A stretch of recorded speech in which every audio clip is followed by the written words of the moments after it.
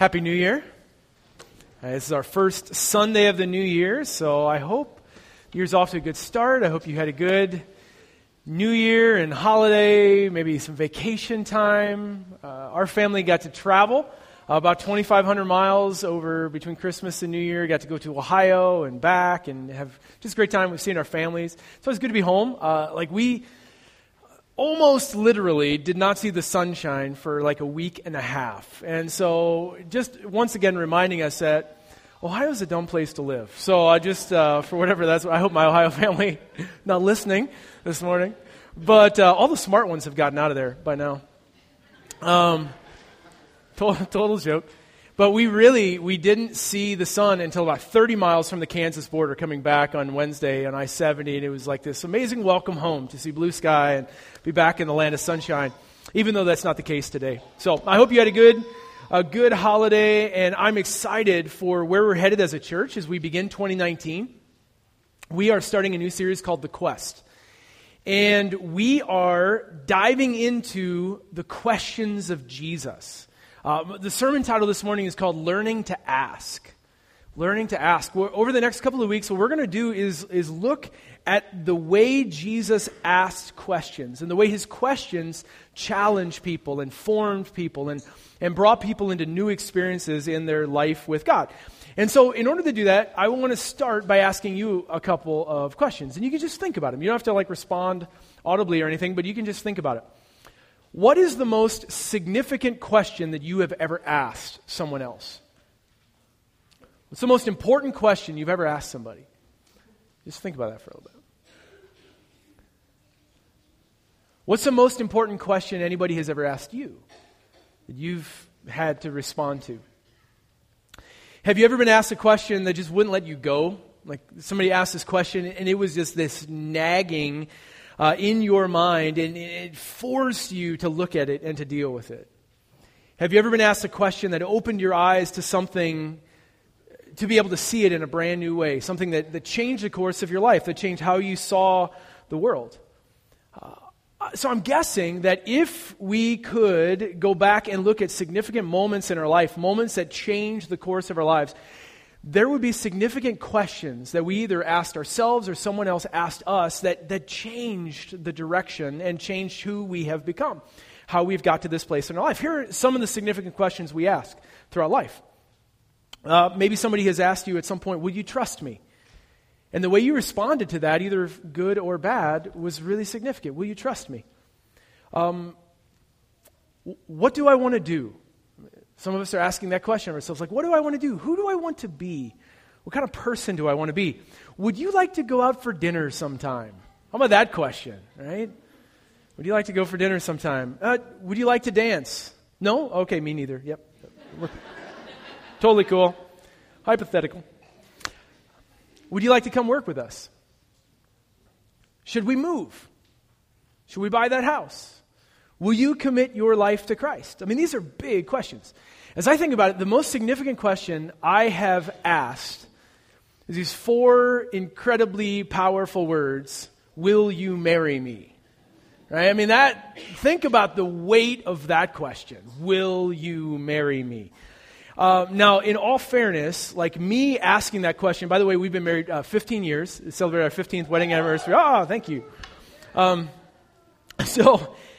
It was like 15 and a half years ago or so, I asked this question to Carmen, will you marry me? And in full disclosure, I asked this question as a response to a question that she had been asking me again and again and again and again and again. There it is.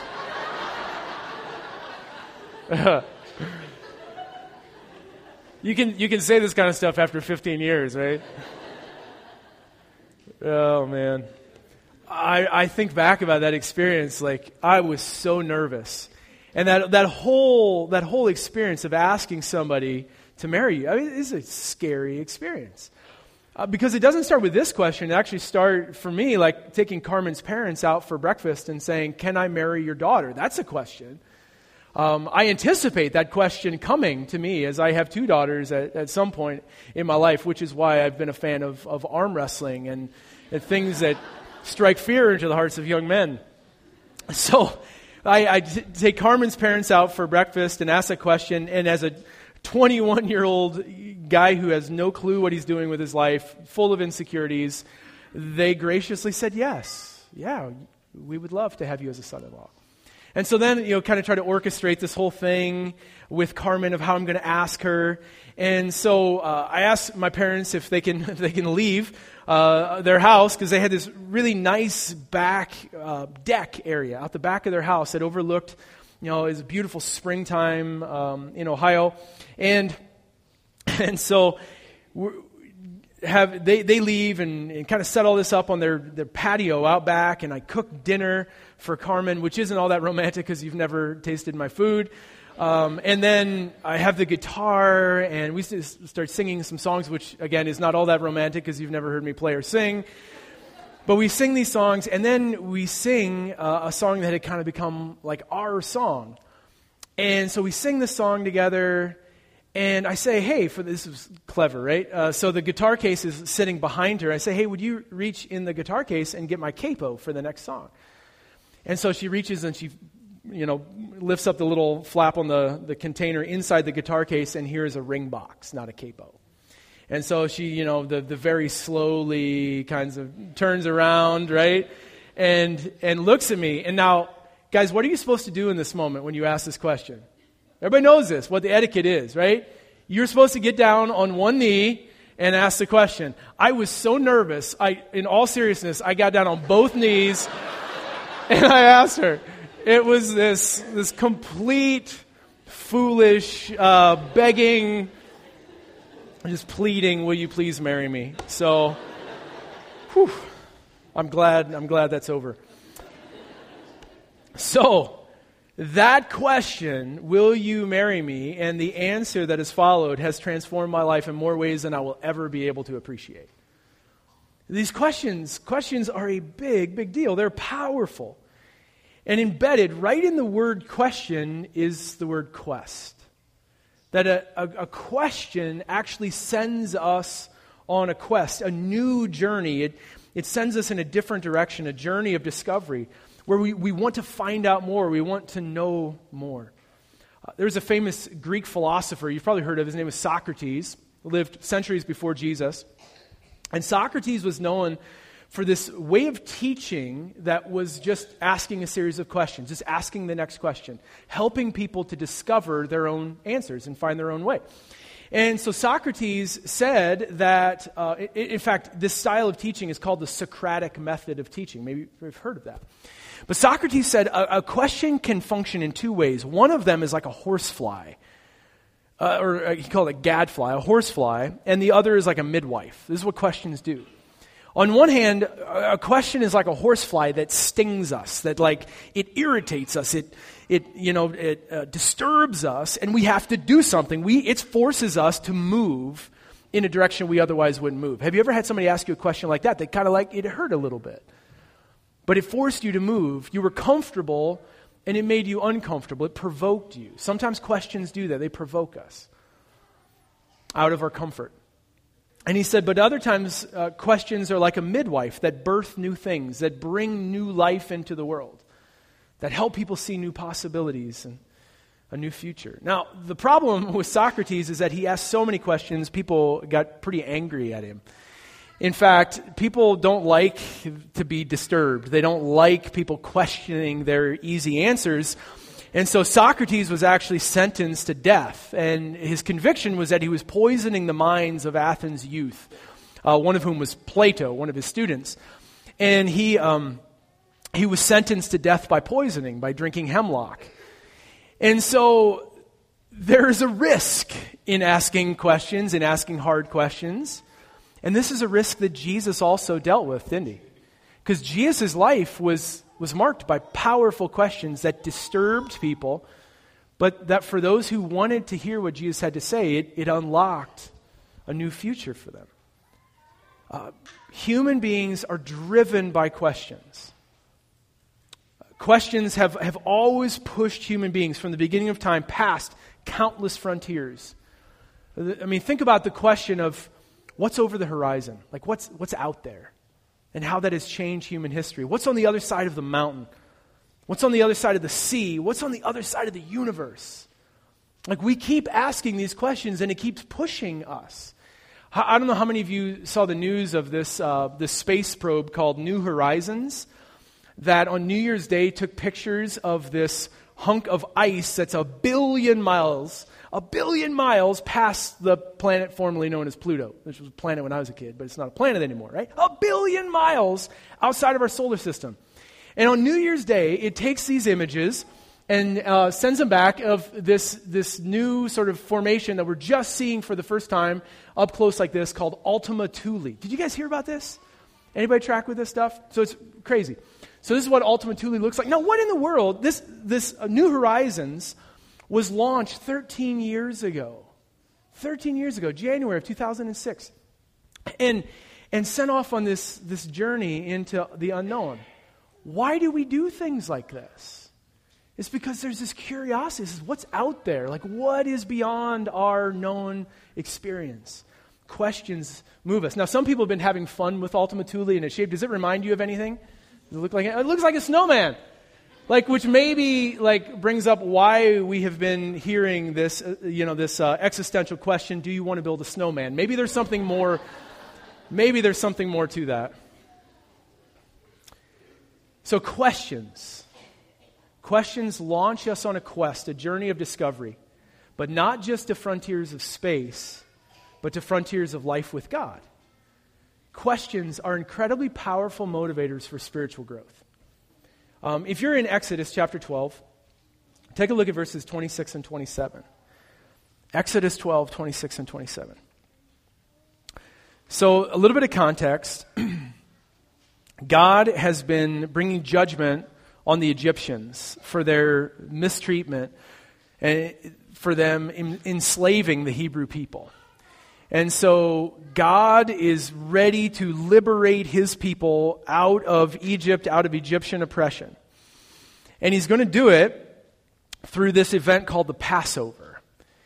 And so God is giving his people instructions for how they are to conduct themselves through this Passover, the liberation, the salvation of his people from slavery. And he says, you're going to do this on this one night, but for years to come, every year I want you to celebrate the Passover. I want you to remember it, and I want you to remember it with this highly symbolic meal. And we've celebrated Passover as a church before, around Easter time, of just, this meal that everything, it has a representation of something that the children of Israel had experienced. And so he gives them instructions here in Exodus 12, and then in verse 26, listen to this. When your children, so this is years in the future, when your children ask you, what does this ceremony mean to you? Well, then tell them it is a Passover sacrifice to the Lord, who passed over the houses of the Israelites in Egypt and spared our homes when he struck down the Egyptians. Then the people bowed down and worshipped. So do you hear what God is doing with his people? He's saying part of the way you pass on faith to the next generation is you cultivate curiosity in them. Like when your children ask you questions, then you tell them the story. So part of discipleship, part of learning, part of teaching our kids, or not just actual children, but sometimes spiritual children, just people who are new to faith, is by helping cultivate curiosity in them. By doing peculiar things that they ask. Why do we do this? Why is this thing so important? And when they ask us, we tell them the story. Another example of this, of God building these things into the rhythms of his people, Deuteronomy 6. So you can turn over to Deuteronomy chapter 6. And Deuteronomy 6 is this famous passage known as the Shema. In Deuteronomy chapter 6, verse 4, there's this short little sentence called the Shema. And the word Shema in Hebrew just means to hear. And it comes from this passage, Deuteronomy 6:4, that says this. In Hebrew it's this: Shema Yisrael Adonai Eloheinu Adonai Echad. And in English it's, Hear, O Israel, the Lord our God, the Lord is one. And then the text goes on and says, Love the Lord your God with all your heart, with all your soul, with all your strength.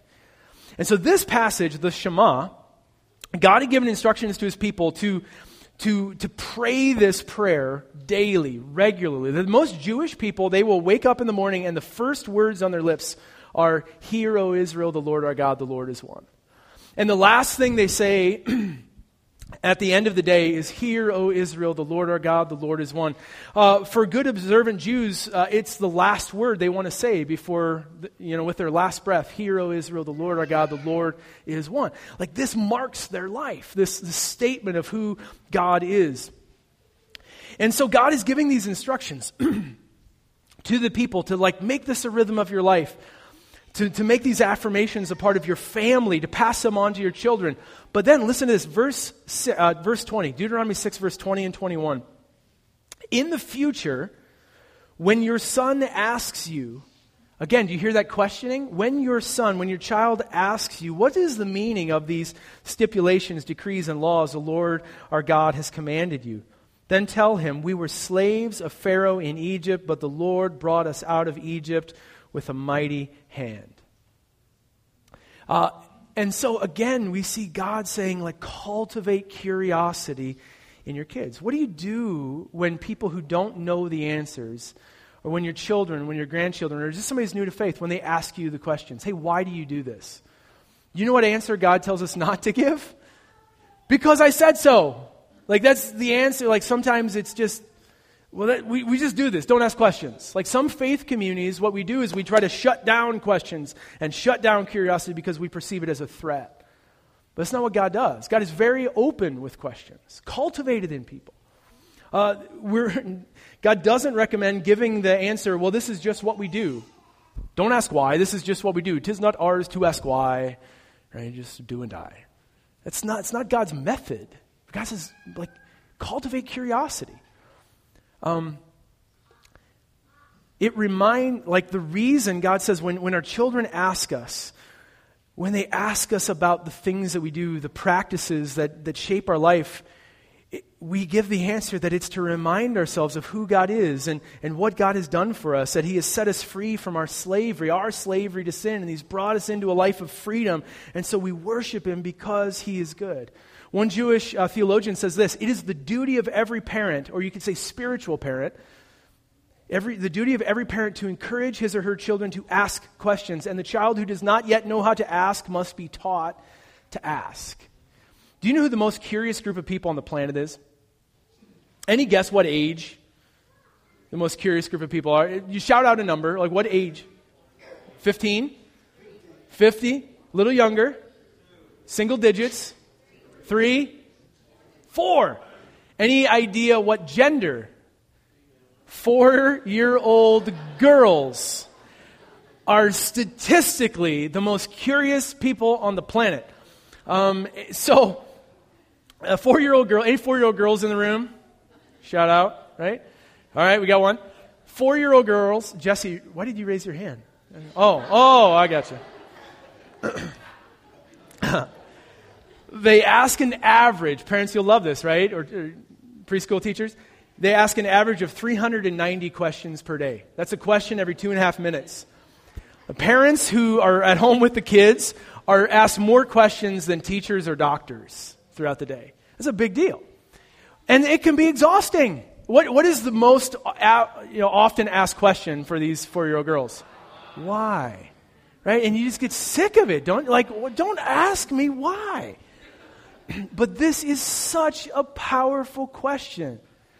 And in fact, one of the habits you can do is turn the tables and start asking them why.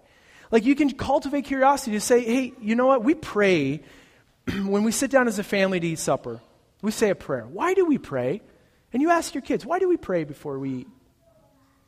I don't know, because you want to make us wait. Oh. Other reasons why we would do this? I guess it's to be thankful. Well, then you ask, why is it important to be thankful? What difference would that make? Well, I guess it's important to, be thankful for everything that's been given to us. So how does it change us when we realize that everything is a gift, even the food we eat, or the money we use to buy the food, or the health we use to have the job? How does it change us when we realize that everything is a gift? Well, I guess guess it changes the way we hold things. If we realize it's a gift, then we won't hold it so tightly, or maybe we'll be a little bit more freely to give it away to other people, to share it. And so you can actually turn the tables, and you can cultivate curiosity. You can ask, why do we do this?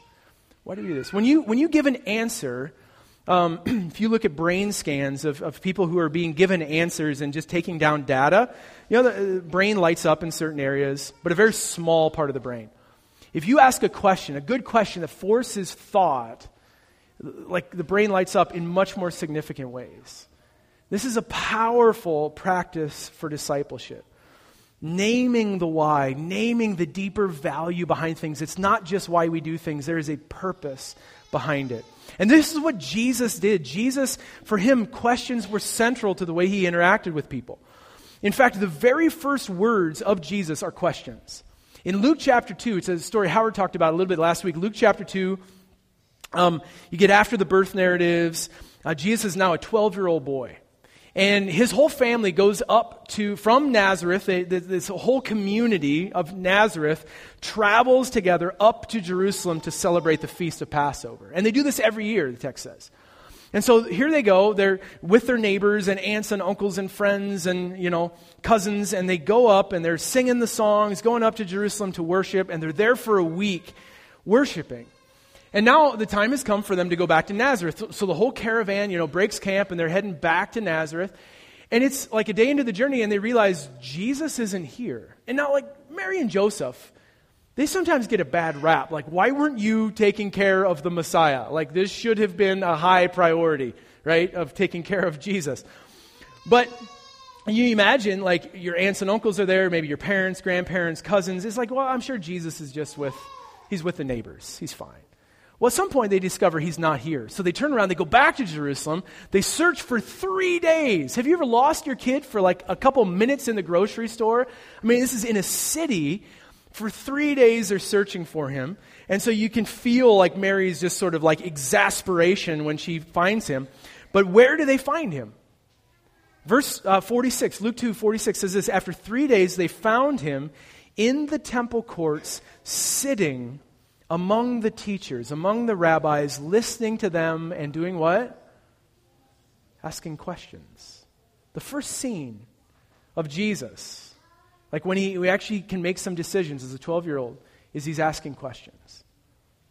And when his parents saw him, they were astonished, and his mother said to him, "Son, why have you treated us like this? Your father and I have been anxiously searching for you." And what Jesus doesn't say? He doesn't say, well, I just wanted to stay. I guess I don't. He didn't stammer around for some half-baked answer. Here's what Jesus answered. He says, "Why were you searching for me? Didn't you know I had to be in my Father's house?" He responds by asking questions. The first words of Jesus recorded in the Gospels are questions. Jesus on the cross, one of the last things he says is, my God, why have you forsaken me?" One of the last things Jesus says is he enters into this place that we've probably all felt at different points in our life where we just feel God forsaken. That feels like our reality. God, why have you forsaken me? This is what Jesus does. His life is bookended by these powerful questions. And so if we're going to be disciples of Jesus, if we're going to learn from Jesus, and this is one of our habits as a church, one of our discipleship habits is to learn Jesus. In fact, these 5 habits that we talk about with some regularity is based off the word bells. We want to be people who bless others. You're just extravagant blessers of other people. Who eat, who know how to party, how to eat with people, how to share a table experience and invite people into our lives around the table. Who learn Jesus. We'll come back to that one. Who listen to the Spirit, who make space to listen to God speak and get direction. And we want to be people who are sent into the world. But as disciples of Jesus, one of the primary practices is to learn Jesus. To apprentice him, to say, Jesus, if this is how you lived, this is how I want to live. And one of the ways Jesus lived was by asking questions. J.R. Briggs, who is a friend of Jim Oslin, who's our campus pastor at McPherson, he recently spoke at the apprentice gathering in Friends University.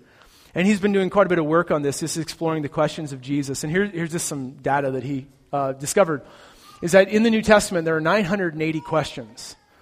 There might be more because Hebrew doesn't have punctuation, you can't be sure, but 15% of all the sentences in the New Testament are questions. Jesus himself asked 307 of them.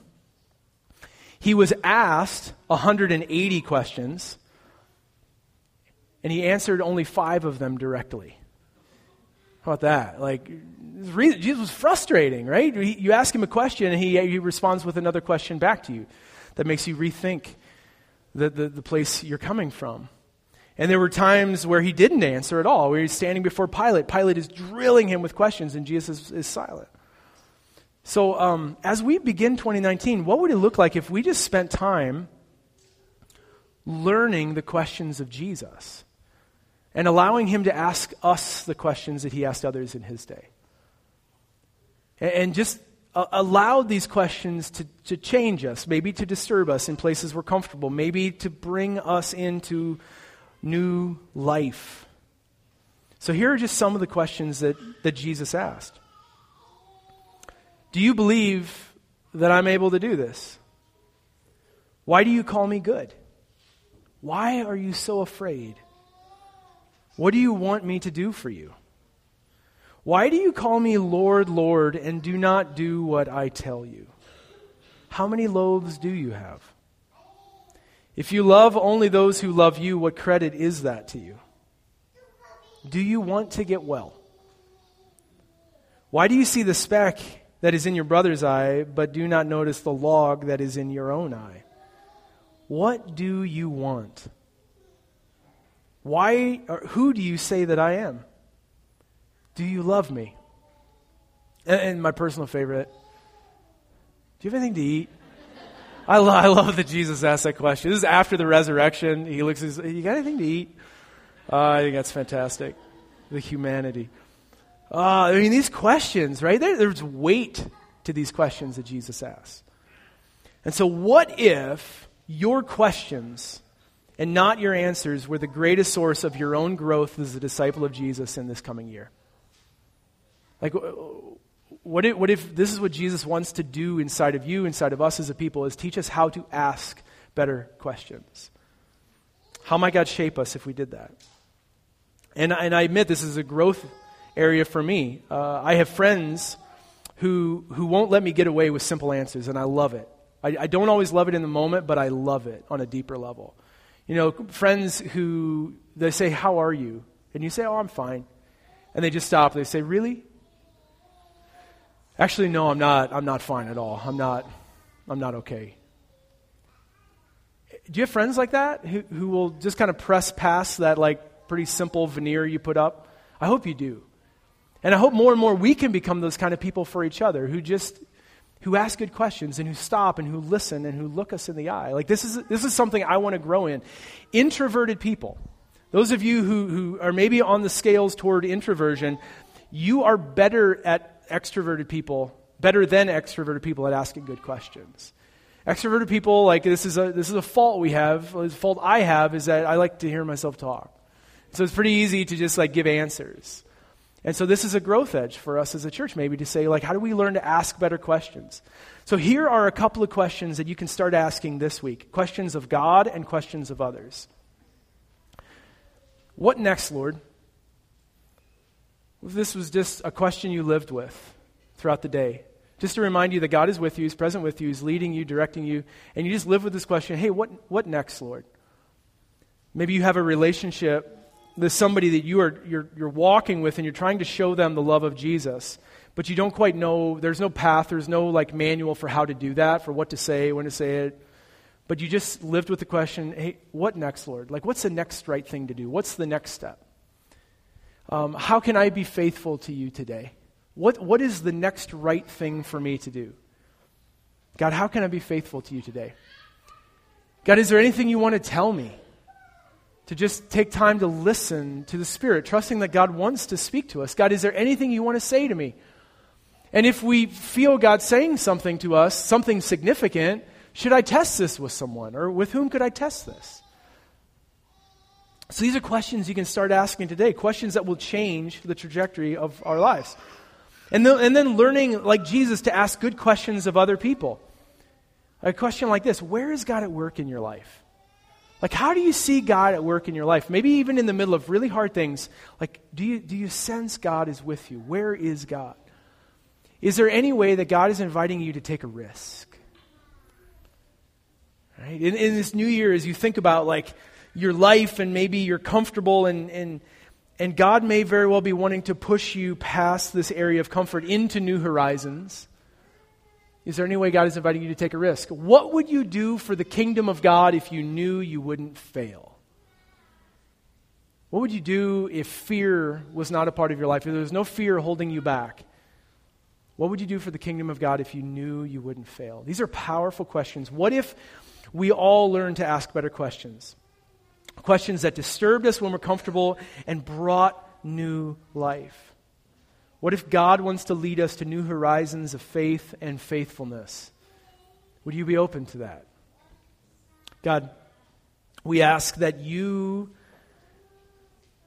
the master of knowing people, God, that you know exactly how we're made, you know what makes us tick, you know what motivates us. God, you know the deepest longings of our heart. And Jesus, we trust that you want to lead us into new places. God, that this year, you don't want it to be a repeat of last year. God, but we trust that with you, tomorrow can be different than today. And so, Jesus, we ask that you would teach us through your questions. As we learn from them, as we explore them, that you would provoke us in places we're comfortable. And God, that you would bring about new life. That you'd change the course of our life if we need it. And you would give us new imagination, new dreams, God, about what our life could be. God, we ask that we could learn the discipline from you, Jesus, that we would sit at your feet, you would be our teacher, and we would learn together how to ask the most important questions of life. God, teach us to wrestle. There's something inside of us that's built on easy answers, that just wants to Google it and find the simple answers, and we want to resist that. We want you to teach us how to resist that and to just wrestle with these things. God, lead us, teach us. We trust you, God. We pray all this in Jesus' name. Amen.